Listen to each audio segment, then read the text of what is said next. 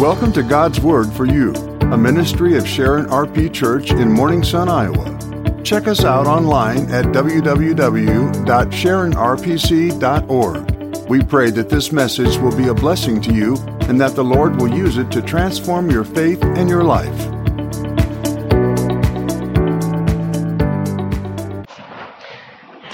Will you turn over in your Bibles with me to Mark chapter 7? Mark chapter 7, and we'll begin the reading at verse 31. If you're using your pew Bibles, again, you'll be able to find that on page 890. 890 in the pew Bibles, Mark chapter 7, beginning at verse 31.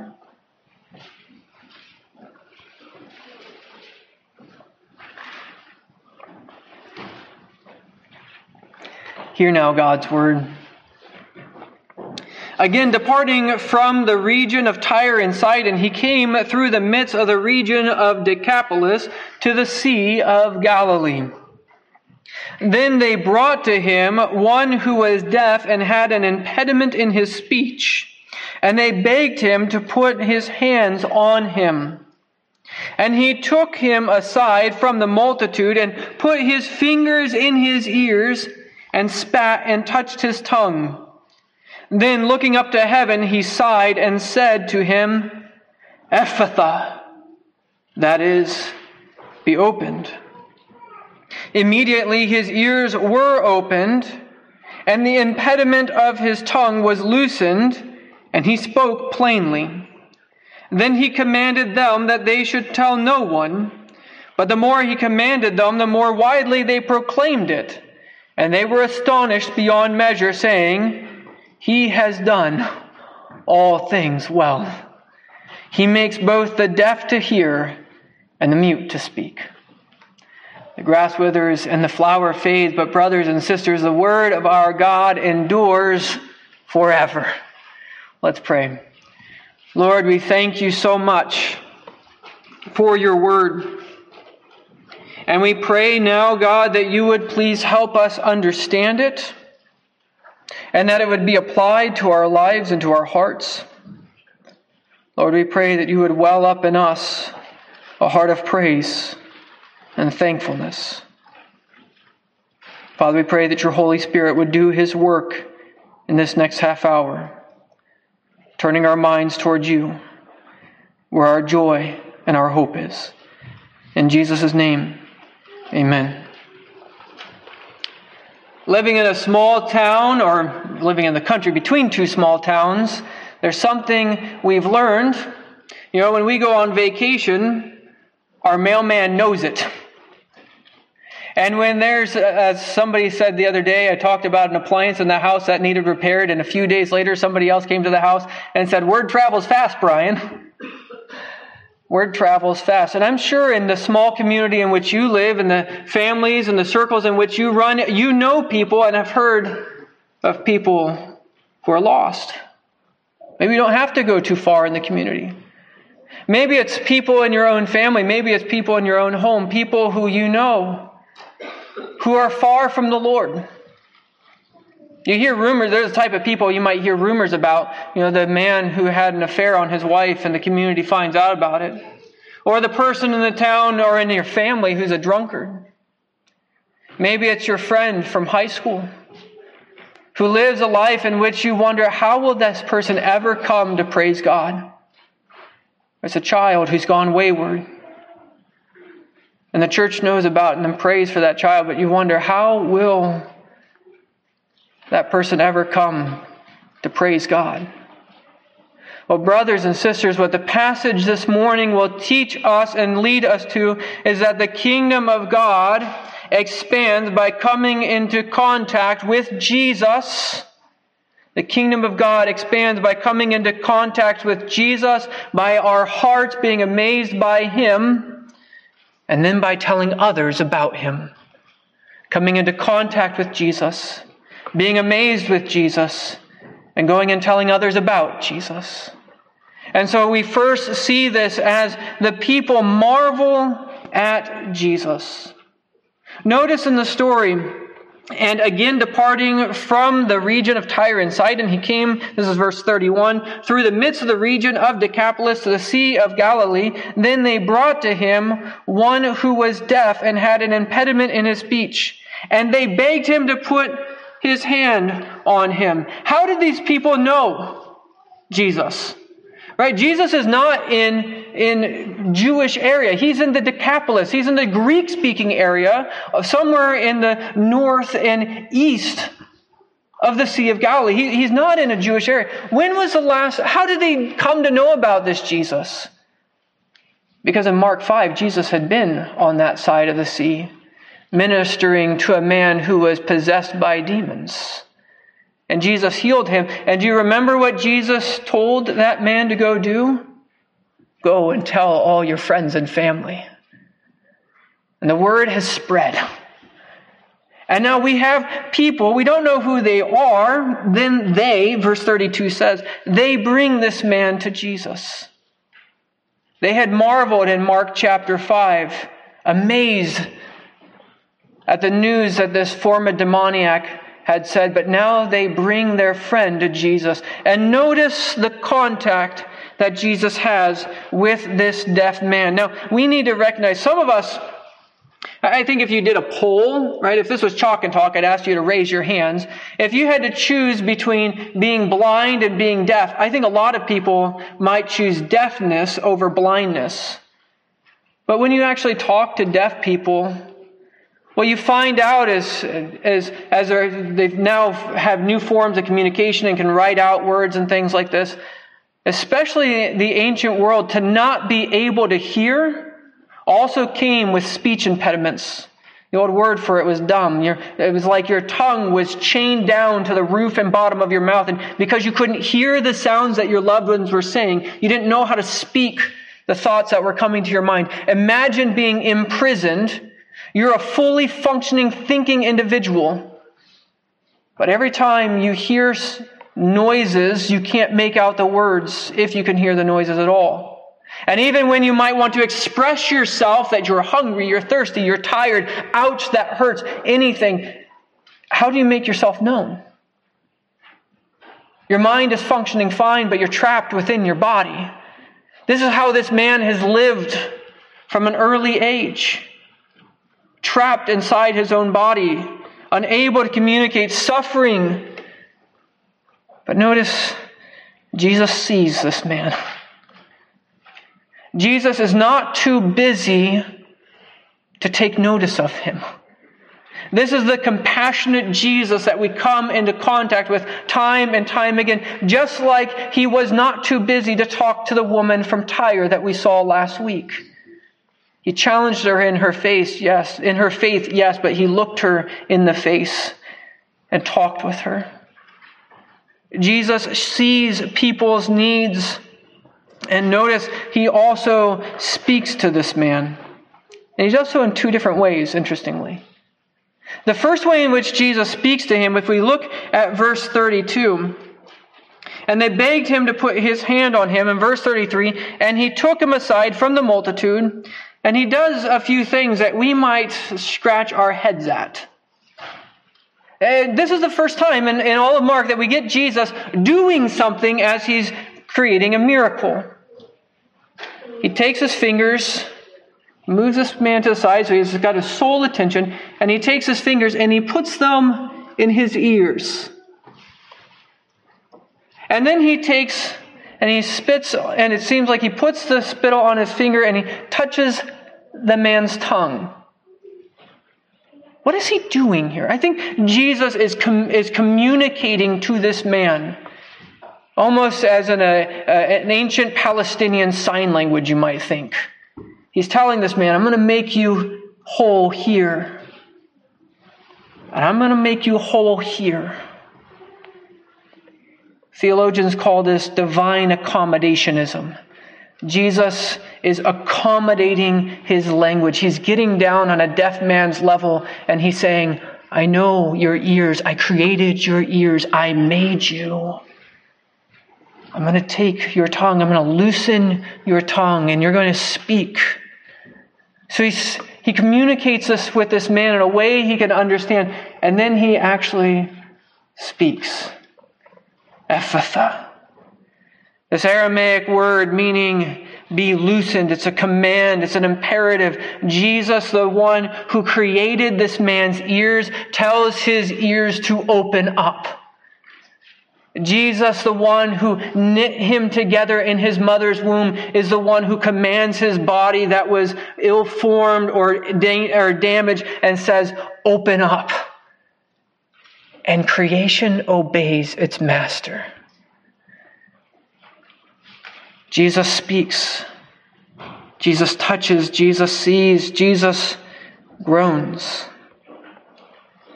Looking up into heaven, verse 34, it says he sighed.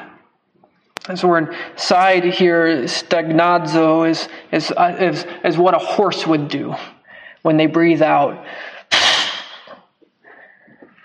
Jesus breathes out,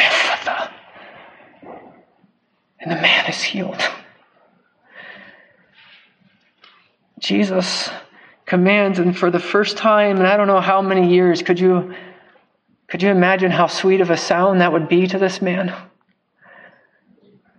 That the first words he hears are the words of Jesus commanding his ears. And they obey. And everyone around there sings his doxology. And see, this is where we jump to verse 36. Or verse 37, and they were astonished beyond measure, saying, he has done all things well. He makes both the deaf to hear and the mute to speak.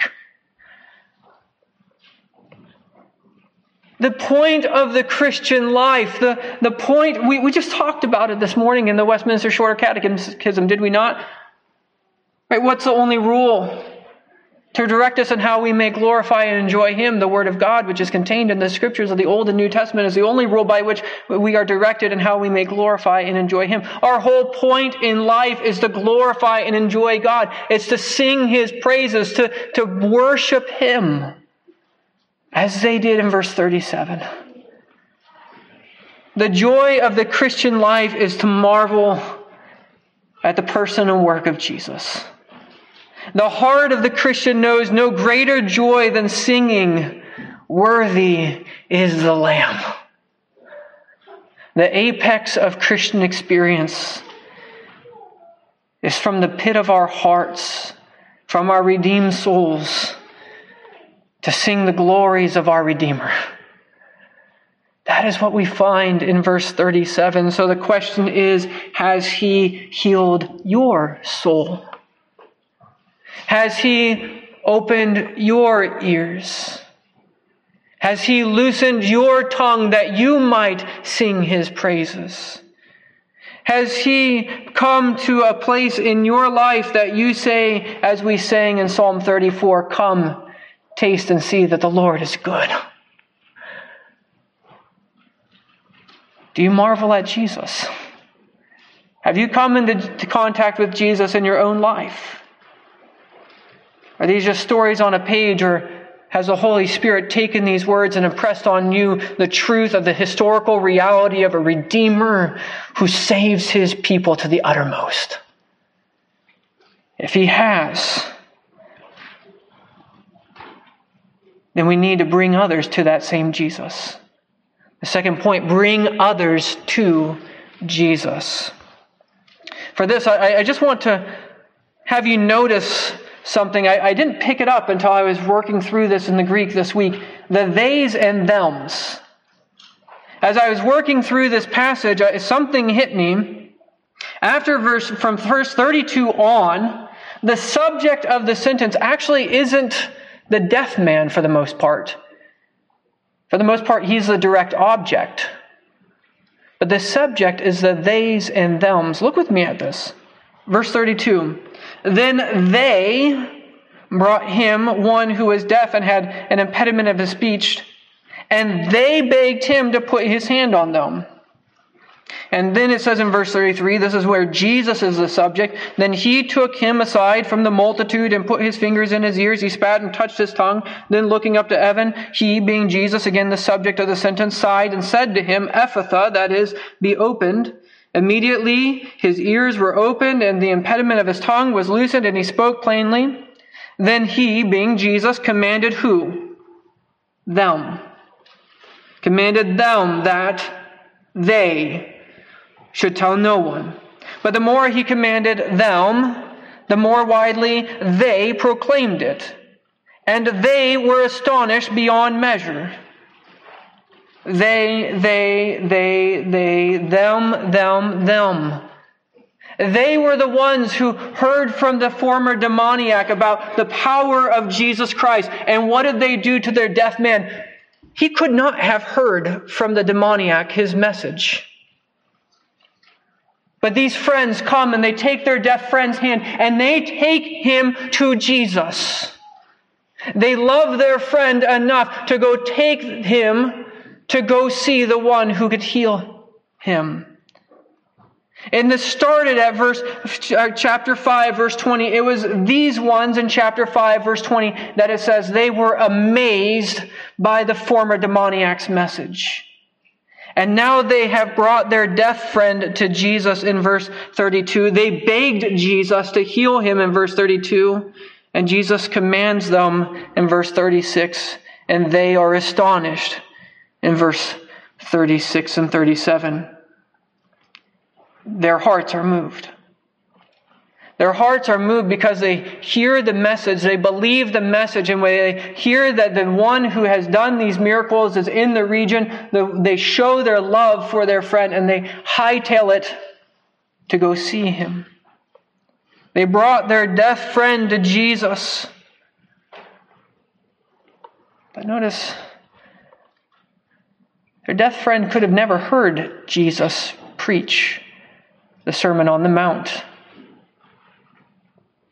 They brought him there, trusting that it was only by the power of Jesus that somehow this man could be healed.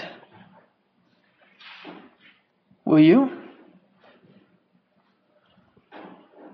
Will you bring your friends to Jesus? Will you tell your friends of Jesus Christ? Will you tell your family? What about your co-workers, your neighbors? We have people all around us who are spiritually deaf and blind, whose tongues are tied to their throats and they cannot sing the praises of God. Now you might say, whoa, hold on, Brian. Are you getting a little bit Arminian here on us? Bringing people to Jesus? Or what are you doing? Are you going theologically the other way? Well, no, I want to lean in on this and point out to you that God uses secondary means. God uses his people to go and disciple the nations. We cannot be so scared of Arminianism that it zaps us of our strength and our zeal for evangelism.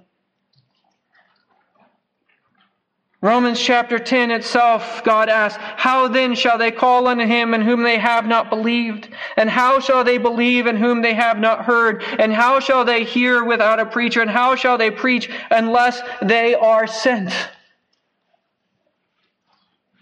God gives you the blessing, Christian, to go and tell your friends and family of the one who can open their ears and loosen their tongues, who can take away their spiritual blindness. And again, just to defend this, how were you brought to Christ? Did you just sit in a white room, padded, no influences, and just contemplate in your own soul, looking for in yourself? Or did someone tell you about Jesus Christ? Did someone else bring you the good news? I got to tell you, if whether or not you think this is an Arminian principle, and we'll talk about the theology of it during Chalk and Talk, I thank God that my Master Chief, Dan Phillip, was not afraid of that theological conundrum, but told me of Jesus Christ. Told me of the one I needed to bow the knee to. This is what we call Andrew evangelism. Have you ever thought about how did Peter, the chief of the apostles, the spokesman of the 12, how did he come to Jesus Christ? Andrew, his brother, came and told him of Jesus. He said, "Come on, man, you gotta hear from this guy." I'm going to read you some statistics about this. A group of about 8,000 people was surveyed a while back, and they were churchgoers, and they were just asked, how did you come to know Jesus Christ? Like, what influences were there in your life that led you to be the type of person who believes in Jesus and comes to worship every week? And these statistics are enlightening. They're rough numbers, but 1 to 2% of the people said they had certain needs that the church was able to help them with. 2 to 3% of the people said, their church was in a town and it had a sign. They saw the sign and they walked in. 5 to 6% said they were influenced by some preacher. 2 to 3% said there was a church program, maybe a VBS event or something like that, and that got them to come to know Christ. 1 to 2% said there was a visitation effort. People actually came and knocked on their door. 4 to 5% said there was a program for Sunday school. All of those combined pale in comparison to the next one. Over 70% of the people they surveyed came into a relationship with Jesus Christ because one of their friends or family members told them of Jesus Christ. I can sit up here and preach blue in the face, but you have a far greater disproportional impact for the furthering of the kingdom of grace than I will ever have up here preaching. Because you have direct contact with the Peters in your life, with the deaf in your life, with your friends, with your family members, with your co-workers, with your loved ones, with your neighbors than I ever will have. God's given you a blessing. A blessing to go tell others of the one who has made your soul well. This is relational evangelism. God's blessed you. Do you know how the early church spread? It didn't spread by revivals. Right, yeah, that's how it first happened in Acts chapter 2 when Peter gets up and he preaches to the Jews, but that's the only instance we have of anything like that happening. But when you read through the rest of the New Testament and you read through church history, it's by people telling their friends and their neighbors of Jesus Christ and showing that love to their neighbors.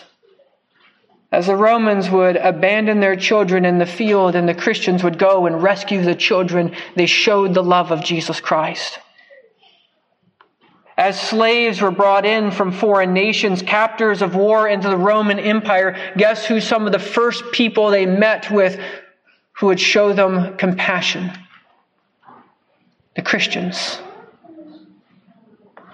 Time and time again. Why do you think so many hospitals in our own nation still bear names like Grace, Mercy, Providence? Because it was Christians who desired to show the love of Jesus Christ and to try to tell others of Christ. Starts in our own hearts as we marvel at what Jesus has done, and it works out in us telling others. But we must lastly live lives of doxology. Live lives of doxology. Now that's a $5 theological word. Doxology, doxos, is glory. We live lives wanting to speak of the glory of Jesus Christ.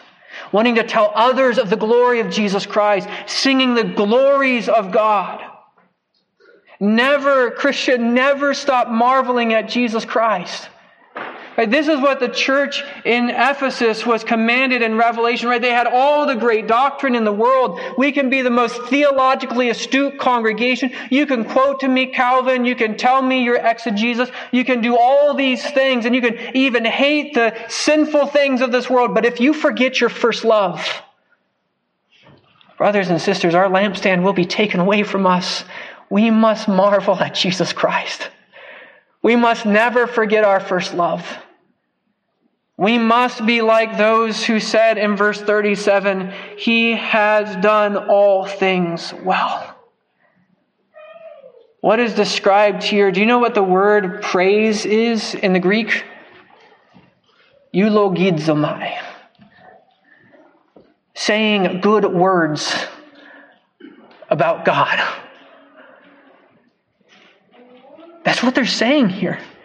He has done all things well. Their eyes are upon Jesus. Yeah, they're happy and joyful that their friend is healed, but their eyes are on Jesus. It is what He has done. He has the power to do these miracles. He has the power to save. He has the power to heal. He is worthy of all praise and glory. He has done all things well. In their estimation, as they look at the person and work of Jesus, they cannot come up with negatives. They might scratch their heads at things, but boy, all they want to say is that what He does is well. And they want to sing those praises. They want to tell others, so much so that the verse before that, Jesus says, don't tell anyone. And the more He presses that on there, it's kind of like trying to keep a volleyball. Have you ever taken a beach ball or a volleyball into a pool and tried to push it underwater? You can only hold it under for so long. Right? What's the point here is that it's welling up inside of them. It's pressing up from inside of them. They cannot help it. They need to tell others about this one whom they praise and love. Is that your life? Maybe for some of you, doxology is a distant thing. Maybe for some of you, there's just hardships.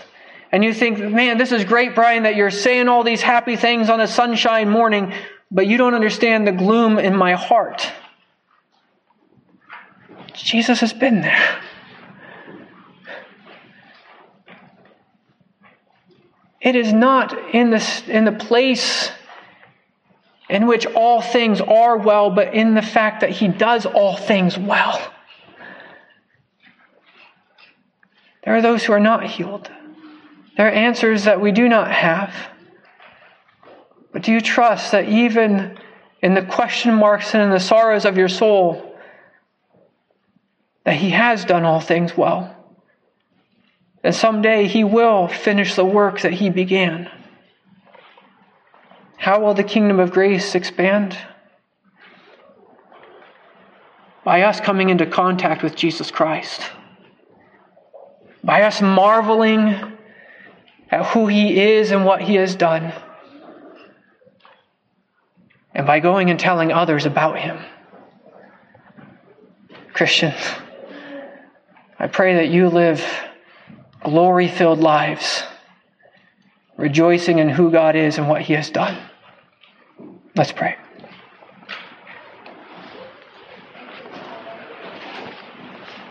Oh, Father, we confess to You that there are times in which our hearts are cold and dark. That it seems like the flame that once raged in our soul of a love for You has gone down to burning embers. Father, I pray for each one of these members of Your church, each one of these children of Your kingdom, that Your Holy Spirit might blow into their hearts, convict them of the coldness of heart, convict me of the coldness of my heart. Lord, and we pray that You would stoke up back in us our first love, and that we might sing that You have done all things well. Father, please give us this type of spirit, that You might reap a harvest here, even in our own communities. In Jesus' name, amen. Thanks for listening to this week's message from God's Word for You, a ministry of Sharon RP Church in rural southeast Iowa. We pray that the message would be used by God to transform your faith and your life this week. If you'd like to get more information about us, feel free to go to the website, SharonRPC.org. We'd love to invite you to worship with us. Our worship time is 10 a.m. every Sunday at 25204 160th Avenue, Morning Sun, Iowa, 52640. May God richly bless you this week.